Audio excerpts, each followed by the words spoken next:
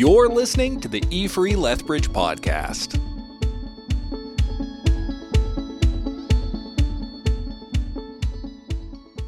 We're currently going through a series entitled Set in Stone. And we're preaching through these different stories in the Bible that involve stones, literal stones. And it's remarkable how many stories in the scripture involved stones, that stones were all often used to represent. They were symbolic. They were there to teach us something about the character of God and how he's acted in history. This is our Lent series. And Lent occurs 40 days before Easter. It's a time that invites us to prepare and to examine ourselves in light of Easter, to remind us that indeed Easter matters, that Jesus' death and resurrection still is the most significant event in history, and our lives ought to be reorientated around that event. That's why we do Lent, to prepare, to examine ourselves in light of Easter.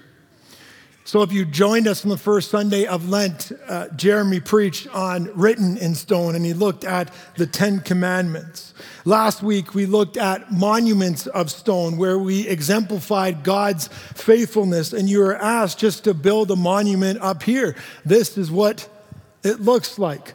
God's faithfulness. These are monuments reminding us of God's faithfulness to us and God's faithfulness to us as a church. And if you missed last week, you might have seen all the rocks still outside. You are more than welcome after the service to come up and put your stone in the monument. Again, just signifying God's faithfulness. We talked about monuments of stone.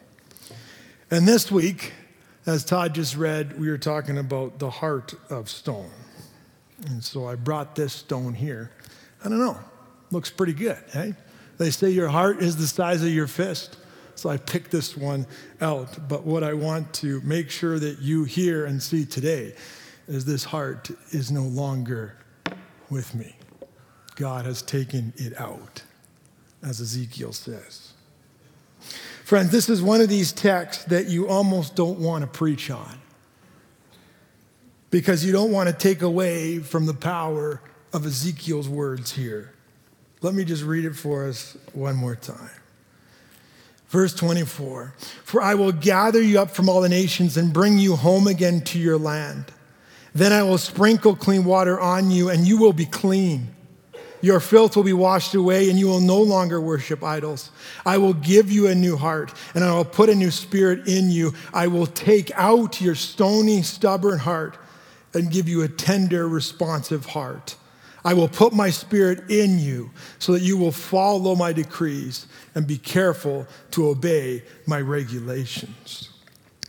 What this text is describing is conversion. Conversion simply means to change. Note verse 27, "So that you will follow my ways and be careful to obey my regulations." Ezekiel is describing a people who once discarded God's ways, and they are now following God's ways. What happened? There was a conversion. There was a change. From not following God's ways to following God's ways, this text describes a conversion. And there's two drives here that Ezekiel is driving towards that we're going to talk about today. Number one, behavior follows the heart. Behavior follows the heart. We cannot expect people to follow God without first being converted. Second drive of the text. We can't expect anything to happen out there unless we are willing and prepared to allow God to do a mighty work in here. Two drives of the text. Behavior change follows heart change. And we can't expect anything to change out here. We can't expect the external to change unless I'm willing to invite God to change me here. And friends, what I want to remind you this morning is simply this: Jesus is still in the ministry of heart transformation. This promise here that Ezekiel gives is ultimately fulfilled by the person of Jesus Christ. This text is describing what happens to a person when they encounter the resurrected Lord and receive Jesus as their Lord and Savior. Their stony heart is removed and God gives them a heart of flesh.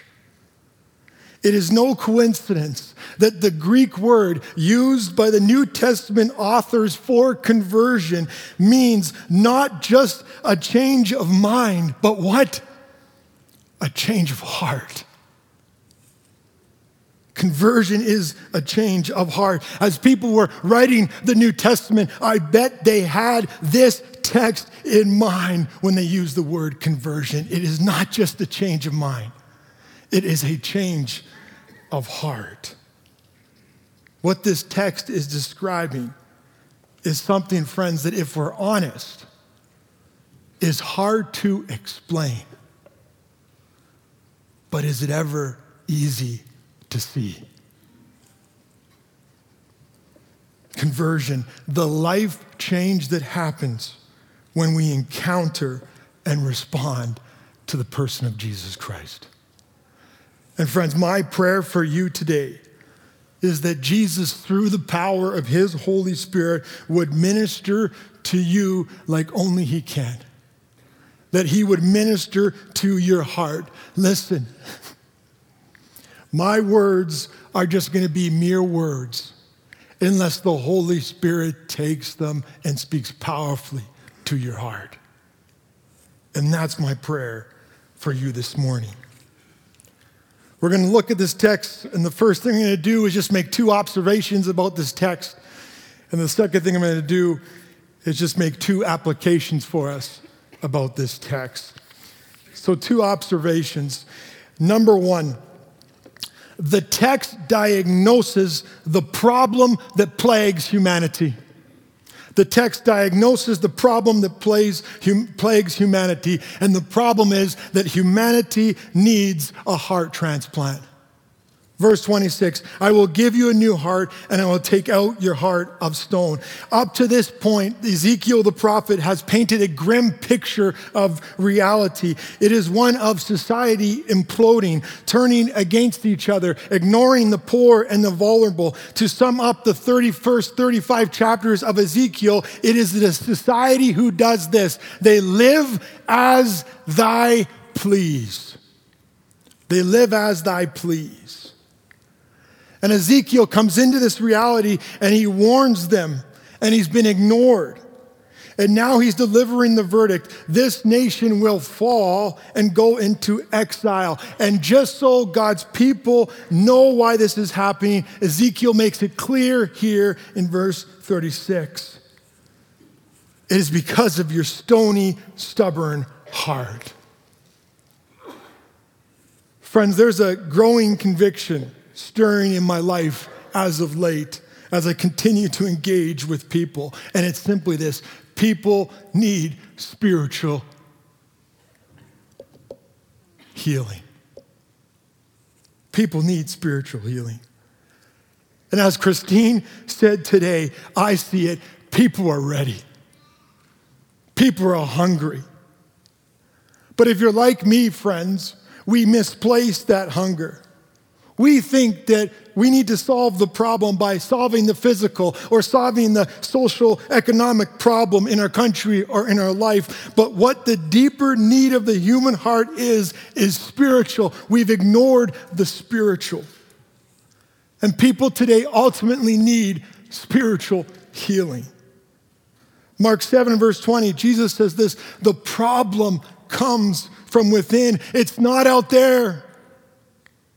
The problem comes within. It is the human heart. Jesus echoes what Ezekiel diagnoses. The problem is the heart of stone. What is the heart of stone? Well, the heart of stone just simply means this: spiritually dead, unresponsive, unreceptive to God. Jesus is boring. Jesus is irrelevant. He certainly is not someone to be treasured and pursued and sought after with everything that I have. I prefer popularity. I prefer success. I prefer money. I prefer to live as I please. We see this in Ezekiel. This disregard for God. This disregard for God's ways. This is the heart of stone. Dead spiritually. God says, I will take out the heart of stone and replace it with a heart of flesh. Well, what is the heart of flesh? Well, number one, it is a heart that is receptive and responsive to God. You can't change a hard heart, can you? But you can mold and shape and change a heart of flesh because that heart is alive. See, the heart in Scripture is always connected with the source of our being. The heart is what gives us life. In his gospel, John sums up Jesus' life and ministry with just these simple words. In him was life. Joy, peace, freedom, lightness in your step, purpose, security for the future, and I can go on and on. Life.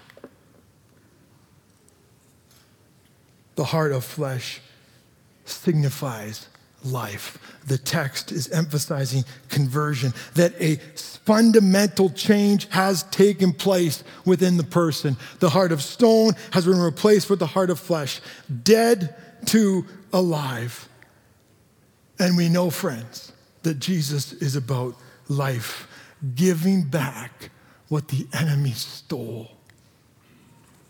And again, I just want to remind you this morning that Jesus is still in the ministry of heart transformation. Observation number one, Ezekiel diagnoses the real problem. Observation number two, God's action versus our response. I want you to read this text with me, and I want you to count how many you wills are on this text and how many I wills are in this paragraph. Let's do this together. Verse 24. For I will gather you up from all the nations and bring you home again to your land. Then I will sprinkle clean water on you, and you will be clean. Your faith will be washed away, and you will no longer worship idols. I will give you a new heart, and I will put a new spirit in you. I will take out your stony, stubborn heart, and I will give you a tender, responsive heart. I will put my spirit in you so that you will follow my decrees and be careful to obey my regulation. I don't know about you, but I counted 6 I wills and 3 you wills. What's being emphasized in this passage? God's action. God's action. And notice, my friends, that the you wills come out of a response to the I will. God acts, I respond. This is the dynamic of conversion. Yes, I respond, but God does the work that I cannot do. God helps those who help themselves is not biblical. Be a good person and God will accept you is not biblical. I've gone too far and I've done too much. God wants nothing to do with me. This is not biblical. See, Christian faith is not a works-based faith, but a grace-based faith. Grace means an undeserved gift. I don't earn this gift. I don't deserve this gift. I receive this gift. I don't know about you guys, but I cannot do heart surgery on myself. This is only something that God can do. Look at me with verse 25. I will sprinkle clean water on you, and you will be clean. Like Ezekiel, David writes a popular verse, and you've probably heard it, Psalm 51, verse 10. Create in me a clean heart, O God. Create in me. I'm inviting God to act on my heart. Create on me. I'm being worked on. God is doing the creation. There's a story in the Gospels about this woman who had been bleeding for 12 years. And she would have been labeled unclean. She would have been isolated from community. She would have been ignored by the religious establishment. She would have been viewed as far from God. What she heard her whole life is that you are unclean. And after she touches Jesus' robe, she is healed. She experiences an undeniable change in her life. And what does Jesus declare? You are clean. The encounter with Jesus is what made her clean. If I say to you, what makes you pure? And don't answer this out loud. You can if you want. But what comes to mind when I say, what makes you pure? And I almost guarantee that it is a set of behaviors or a do this and a don't do that. And it's whether or not you did or you didn't do something. Friends, this is the great miss of the church. We have preached morality over the gospel. When people encounter Jesus, they experience an undeniable change. I will sprinkle clean water on you, and what? You will be cleaned. And friends, more than ever, we, the church, need a fresh encounter with our risen Savior through the power of the Holy Spirit to do that which we cannot do. Change the heart. I'll sprinkle clean water on you, and you will be cleaned. Jesus said, you must be born again. And he said this to Nicodemus, who was a Pharisee, and Nicodemus is scratching his head going, how is this possible? And Nicodemus rightly asserted that. How is this possible? Because friends, what's emphasized in this text is that it is not possible by natural means, only by supernatural means. God does the work. I cannot change my heart. Only the Spirit of God can. Jesus teaches us that conversion is not a natural event, but it is a supernatural event.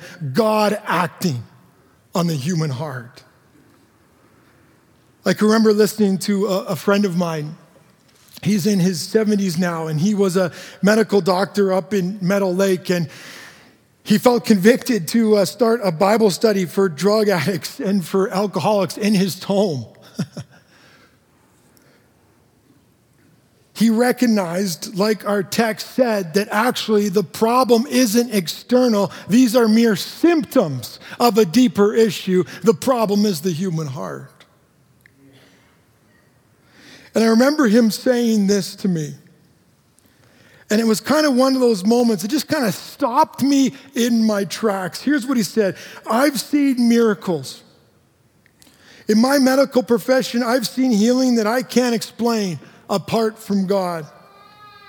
However, seeing God change a person is still the greatest miracle that I have ever witnessed. Watching someone who was so angry and so lost and so hard with demons defeating and harassing them to being simply set free. That I can't explain apart from what the Bible teaches about being born again.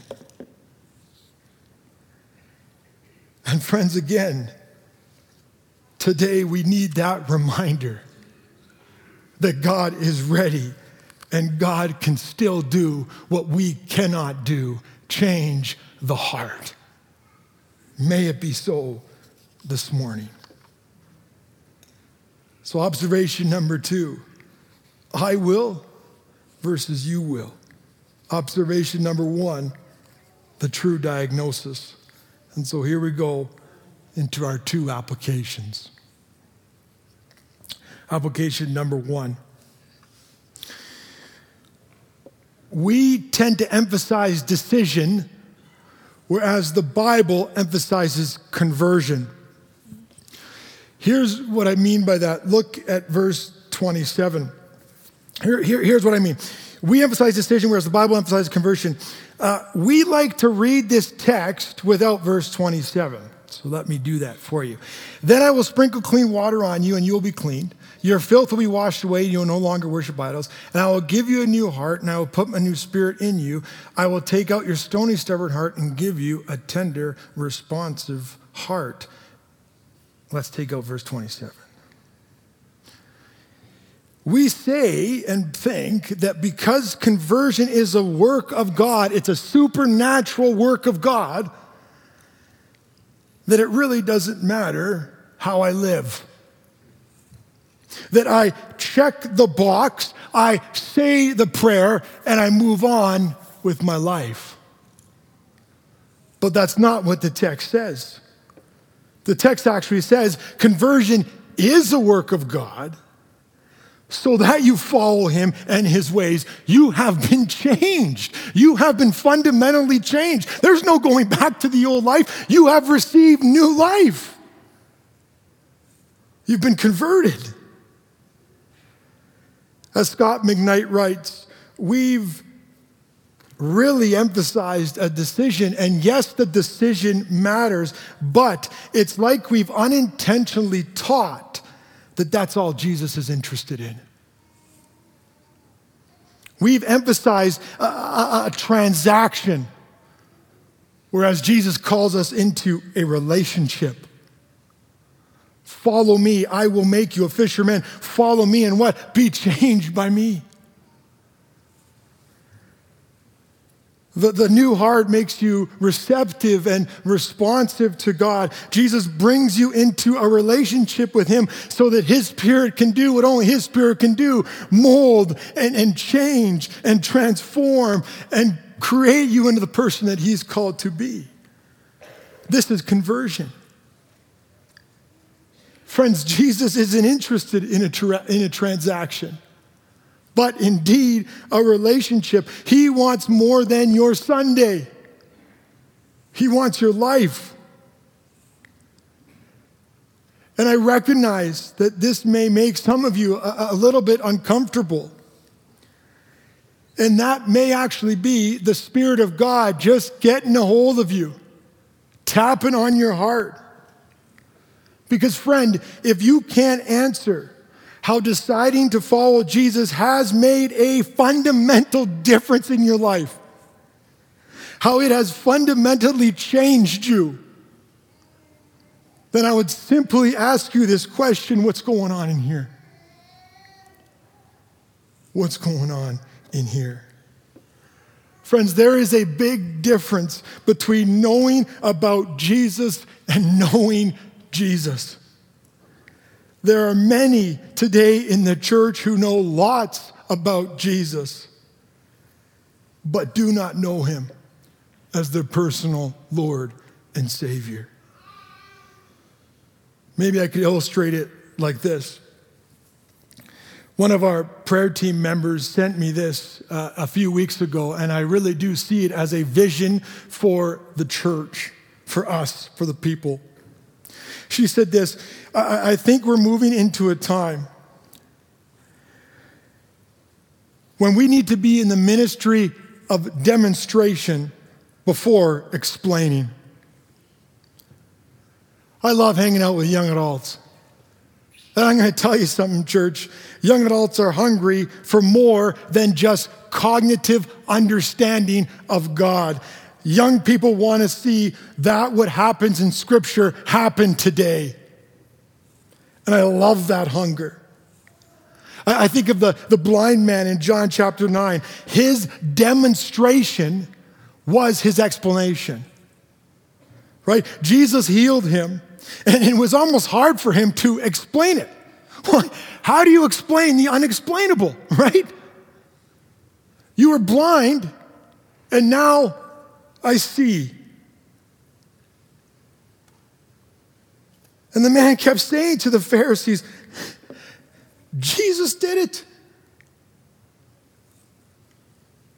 It's hard to explain the unexplainable, but man, is it ever easy to see.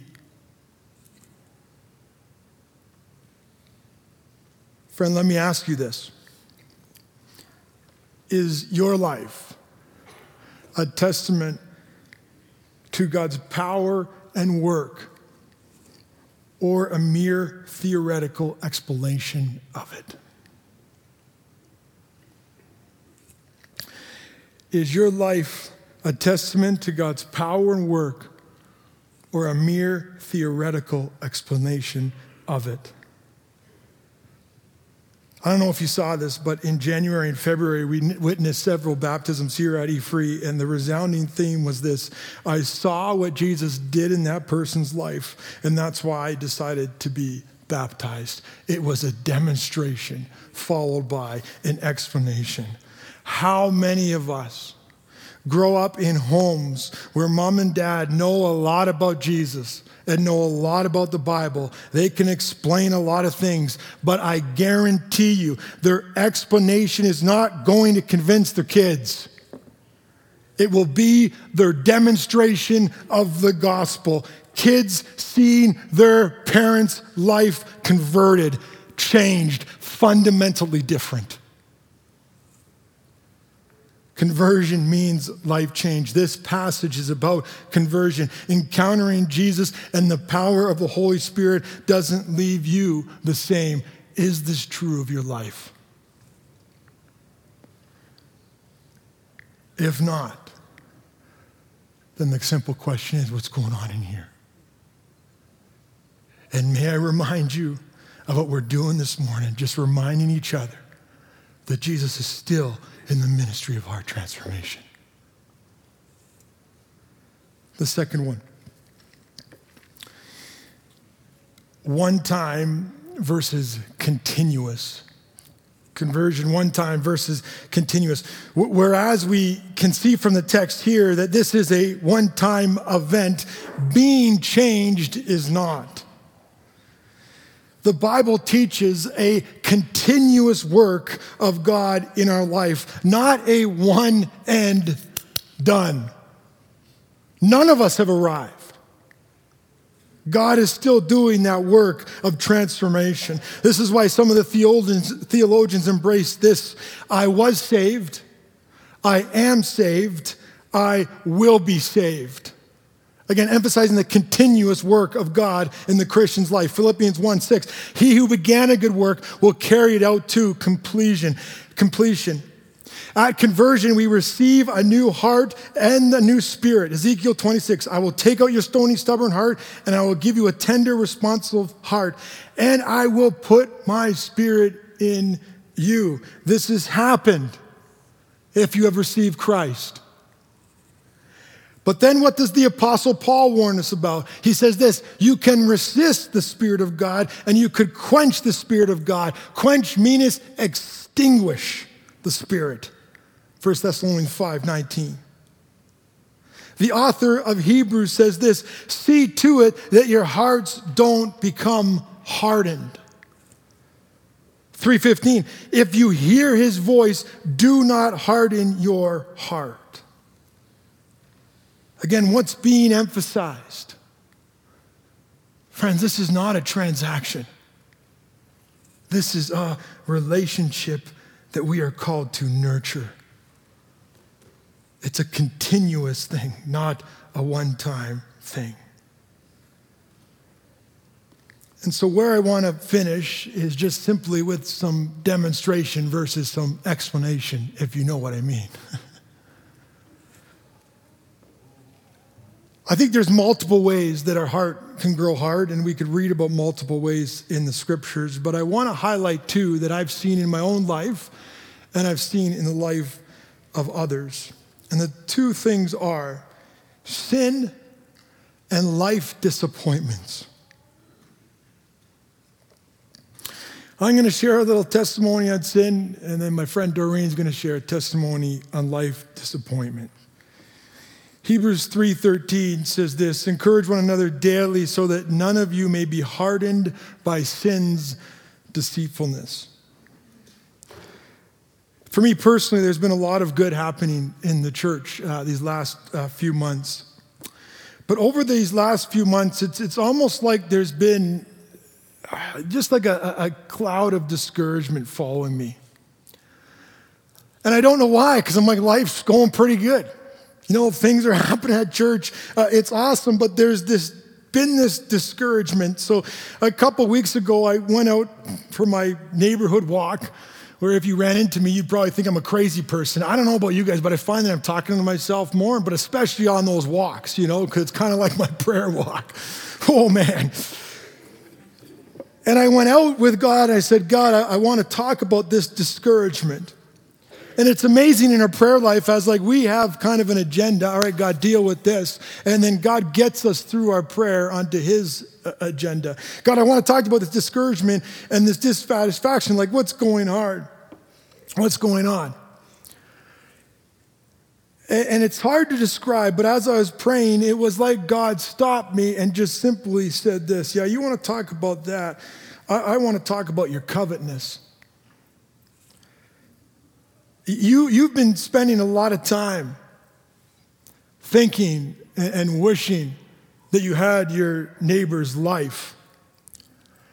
And when God said that to me, it was like, boom, 100%. This person, real person, I was starting to wish that I had their job. I wish that I had that kind of time that they had to be with their family and do resources to go out and do things with their family. I was wishing that my wife didn't have MS.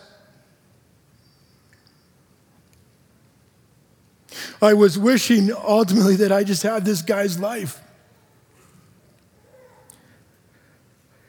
And it was this wish, I mean, that's where it started, but just over time, it moved from wishing and spending a lot of time thinking about my neighbor's life to actually just simply saying, I want his life.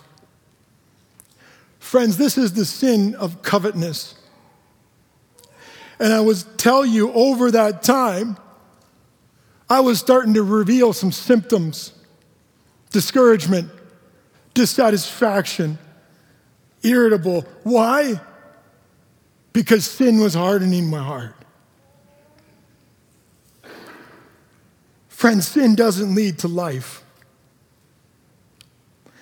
And God was so bang on with me that night. I confessed it that night, but it didn't hit me right away. It was that following Monday when I described this prayer walk to my friend, and I just simply told him, and all of a sudden, it was honestly like the heart of stone was gone, because all of a sudden, I was just speaking gratitude to him.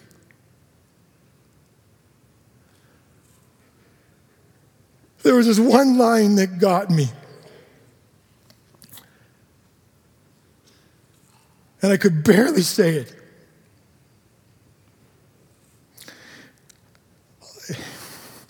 I will take Ruthie and her MS over anybody else. And in that moment with my friend, after I shared that confession, it was actually like I believed that I actually had everything that I needed, because I had a shepherd and I need nothing else. Friends, it's hard to describe what happened to me, but it's easy to see. I experienced what God describes.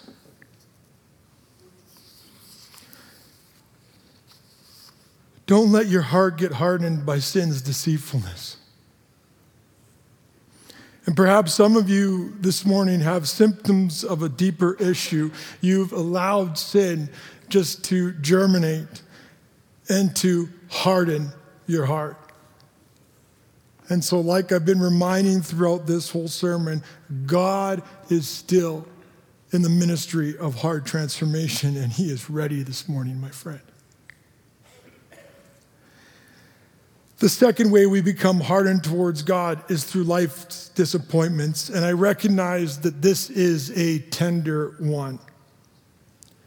And I do believe that God will minister to you in his timing and in his way. But I don't want to shy away from talking about it because I've seen it so often in my own life and the life of other people. When life doesn't go the way we expected, it's easy for us to become hard. But again, I don't want to explain it. I want to demonstrate it. So I'll invite Doreen to share. Hi, my name is Doreen Van Ham. I've been attending E-Free for almost 10 years. I grew up in a Christian home, and a good Christian home with solid parents. They were elders at the church that we were attending, part of the leadership team there, and served in various ways. And I was the youngest of 4 children. At the age of 13, my parents were killed in a car accident. And at the time, we were very cushioned by the community around us at the church, and just really well taken care of, and by family as well. And I did okay during that time. I think part of it too, you're a teenager and it's the world's about you, and I had good friends and I was taken care of. And then about 3 years after that, at around age 16, I began to become angry at God. And I remember just being mad and thinking, you say you're a loving God, but you allowed my parents to die. And I remember thinking, I'm an orphan. Like, how is this loving? And so I continued to attend church during that time, though, but my heart was not there. I was very angry, and just deciding to do what I wanted to do. I definitely went through rebellion. So during that time, my heart grew harder and harder. And it came out more so, I would say, almost through outward rebellion. So I was doing stuff that I was raised not to do. I was drinking and going to parties and things like that, sneaking out of the house with my friends. I know it was hard on my family, and they were very concerned just with what they were seeing around and seeing the choices I was making. And I didn't know at the time, but I found out later that they were actually meeting weekly to pray for me. I also know that other people in the church were taking me out for coffee out of concern and out of love for me. And, you know, it was nice to go for coffee, but it was like, I don't need this. I don't want this. I know for them, it was a hard time. It was very concerning what I was going through and the choices I was making. About 3 years later, around age 19, we went to a evening church service, and I remember as the pastor did like an altar call to come up if you wanted prayer or give your life to the Lord. I remember just sitting in our row with our family and just thinking, God, I'm done. I'm done. I'm done not serving you. I'm done not having you in my life. I want you back. I just remember the incredible peace that came over me, because that whole 3 years of going through that, I did not have peace. And I remember feeling that almost anxious. It's like, I don't have peace. And then that night when I just said, God, I'm done, the peace that overwhelmed me was amazing. And I rededicated my life to the Lord that night. And it just, I knew it was right, and I knew that this is what God wanted. And I've never questioned, I would say, since his love for me. However, I have still, to this day, I struggle with trusting him. and I struggle with fear at times, and it's just part of my journey. It's gotten better at times, and then other times it's hard, but it's a journey. But I'm thankful for what he's brought me through, and that he changed my heart to desire him and long for him.